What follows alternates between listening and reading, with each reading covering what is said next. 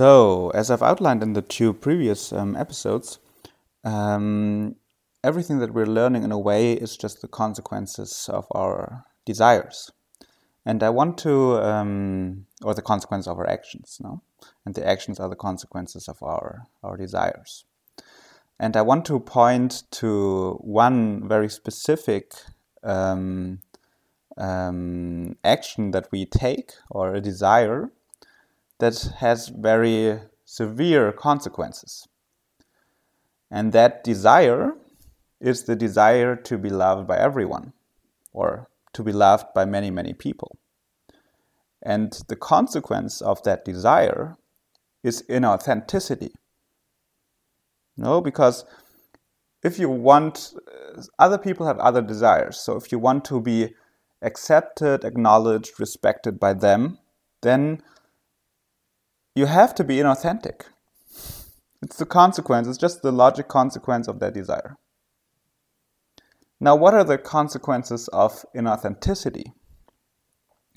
The consequences of inauthenticity are that nobody sees you as you really are.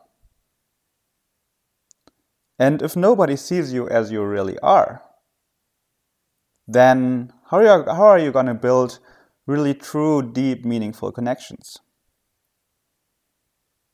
You're just not going to attract the people that you want because you're not being the person that you are. How are they going to know who you are?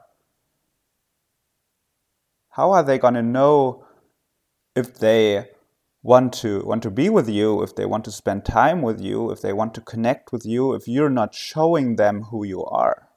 It's just impossible. So your desire to be loved by everyone or by many people directly leads to your inability to be loved truly for who you are. It's a direct consequence.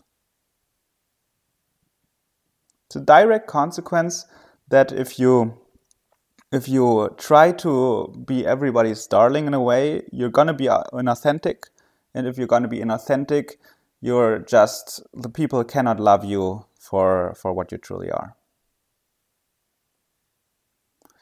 And once you've really understood that consequence, and the consequence of that is the suffering that you have to bear, that's inevitable if you want to live an authentic life and where you want to create authentic relationships and you want to be loved for who you really are.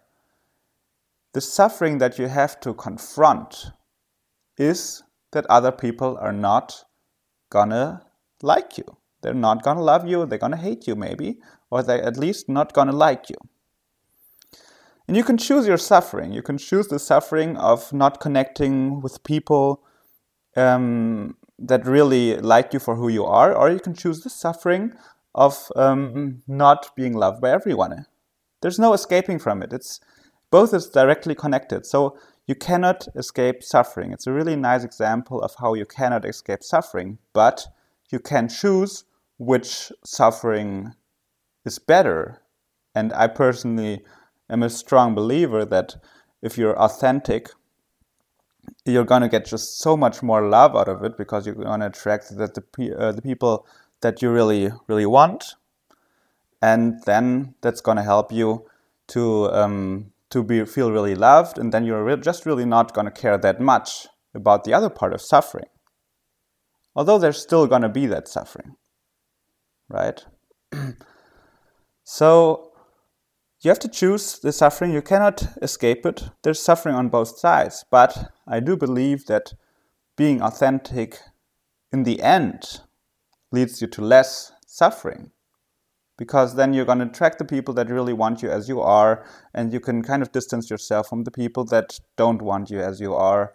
And then you can kind of, in the end, it's going to lead you to less suffering, I'm very sure.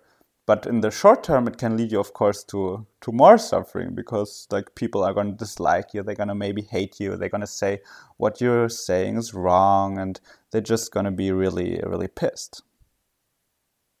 So I think that is something that if you really think it through, you realize how important it is to be authentic.